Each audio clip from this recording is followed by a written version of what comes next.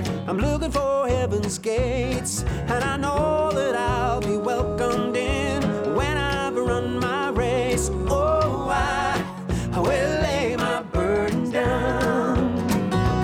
Oh, I will lay my burden down. Right, and for today's podcast, I've been doing a little research on just this one word, heaven.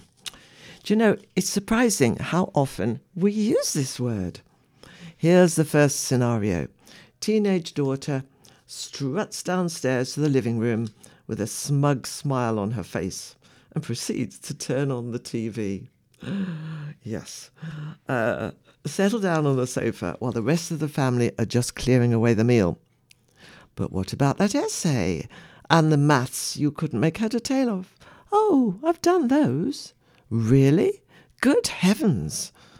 Well, more or less. Heaven. That's the word, or it's singular heaven. Why has a word which is more to do with spirituality than anything else get dropped in casually as an explanation? Exclamation even. Good heavens. We don't say good hell. So what do we take from that? That heavens are good? Here's another example. Martin comes back from his sports club and casually says to his mum, "Oh, by the way, I've challenged Hammer Harry to a boxing match week on Saturday. Everyone will come to watch." "Oh, no. Heaven forbid, Martin. Don't do it. He'll reduce you to pulp." "No, he won't. Anyway, Tracy said she'd come and watch." In this incident, heaven seems to have been given a heavy weight of authority. Heaven forbid means the highest authority is against it. There's more. Perhaps you can add to the list. Here's a few more scenarios. "Mum, I was just walking Dunster and he barked furiously and raced off round the corner. He doesn't usually do that." "Well, you let him off the lead."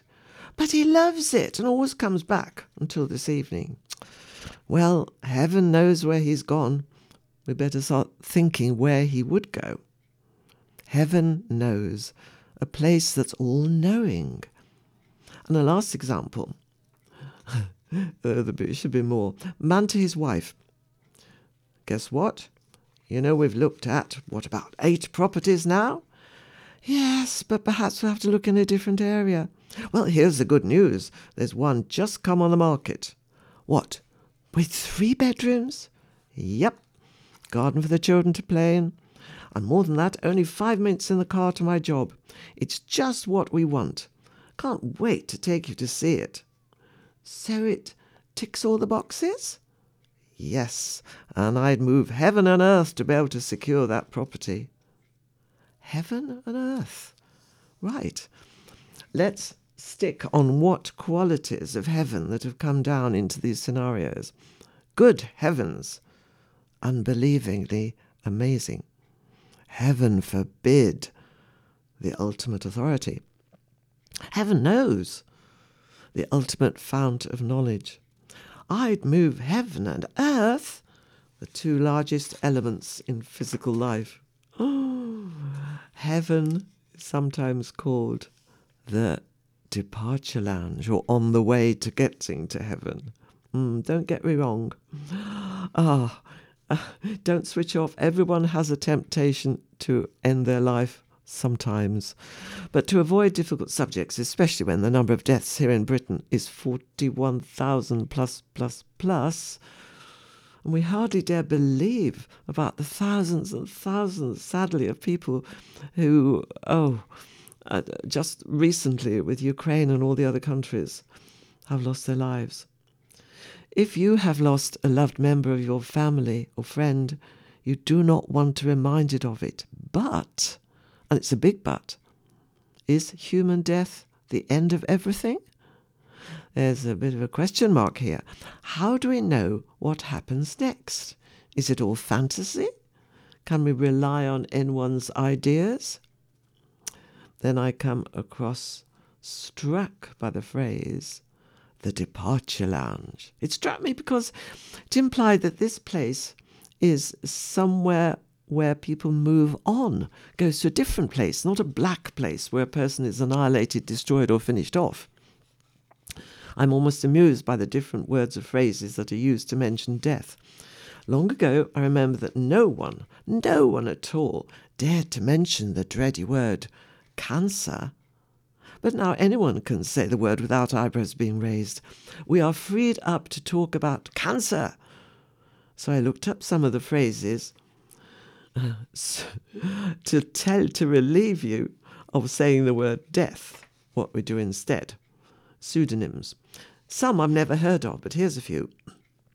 I can understand bite the dust, maybe from a war zone context, and to breathe one's last is fairly obvious. Likewise, I can relate to didn't make it, and I've often heard the word kick the bucket. Where does that come from, I wonder? Let's see. Oh no, this is worse than I thought. It's an expression when somebody is hanging themselves who then kicks away the bucket he's standing on. There are more polite and more usual phrases, like to pass away, which I hear a lot today. And if you get into literature, there's a bit of Shakespeare from Hamlet. You shuffle off this mortal coil. And what about Doctor Who's Dalek with the exterminate? Exterminate? But that kind of makes us smile rather than shudder. To be in this departure lounge was a phrase used in Christian article because Christians, and perhaps some other religions, question the traditional view and say there is some sort of life beyond death. I must now acknowledge that a lot of what I say owes a lot to Dr. Patrick Sukhdeo's article in the magazine of the Barnabas Fund, which is a Christian organisation, with their strapline, Hope and Aid for the Persecuted Church. And you would hardly believe how Christians are treated in many, many countries, especially at the moment in some of the northern countries in Africa. We heard the good news that Muslims in Sudan now don't automatically get the death sentence for changing their religion to Christianity from Islam. We're also told that due to Christian generosity of organisations like the Barnabas Fund and Open Doors and others, there's significant help when the natural disasters like the plague of locusts and the COVID crisis came on top of anti-Christian harassment and persecution in Nigeria. And there's many more cases. Death comes suddenly by anything other than natural causes in so many parts of the world. But in Britain, we may be able to prepare for it. But then, are we prepared to recognise that death is inevitable? I saw a programme where one brave man attempted to bring science to his rescue, so that his limbs worked by the wonders of electronic techniques. And we know the possibility of thought becoming speech without bodily movement required. Amazing. But who has ever brought human life back after all the components of the human body and mind have died? Patrick Sukhdev suggests that instead of shrinking from the thought of death, we should follow the example of Christians who lived in times far more uncertain than in this present era. These Christians thought often about death and kept themselves in a state of readiness for it. Actually, that to me does sound a bit morbid. But if you believe in the Lord Jesus Christ, you have the Bible as your textbook for your encouragement. Jesus said, "I am the resurrection and the life. Anyone who believes in me will live even though they die, and whoever lives by believing in me will never die." That's a quote from the Gospel of John. What does he mean, will never die? Obviously, his body will disintegrate, but is that body all that a person is? Now, there's an interesting question. My husband died, and by that I believe he went from the departure lounge to what Christians called heaven, when we're in about our second or third day in a holiday course on castles and gardens in Shropshire. I knew he wasn't very well, but then that was often the case. We were in separate beds in the same room, and I even remember the last meal we had, because he had second helpings of apple crumble and custard. He'd been a bit restless at night, so I said, let's pray. And I prayed aloud for a good night's sleep for both of us. And he said a resounding, Amen. Well, I had the best night I'd had for some time, and in the morning, looking across at my husband, he was in a relaxed position with one arm arched over his head. So I went over, but before many minutes, I realised that he was not in his body anymore. It's odd. I kind of chuckled and said to him, David, you'll have to wait a bit. I'll sort things out in a few minutes. I haven't got my lenses in yet. One thing he'd said some months or years back was that he wanted a tea party round his bed when he died.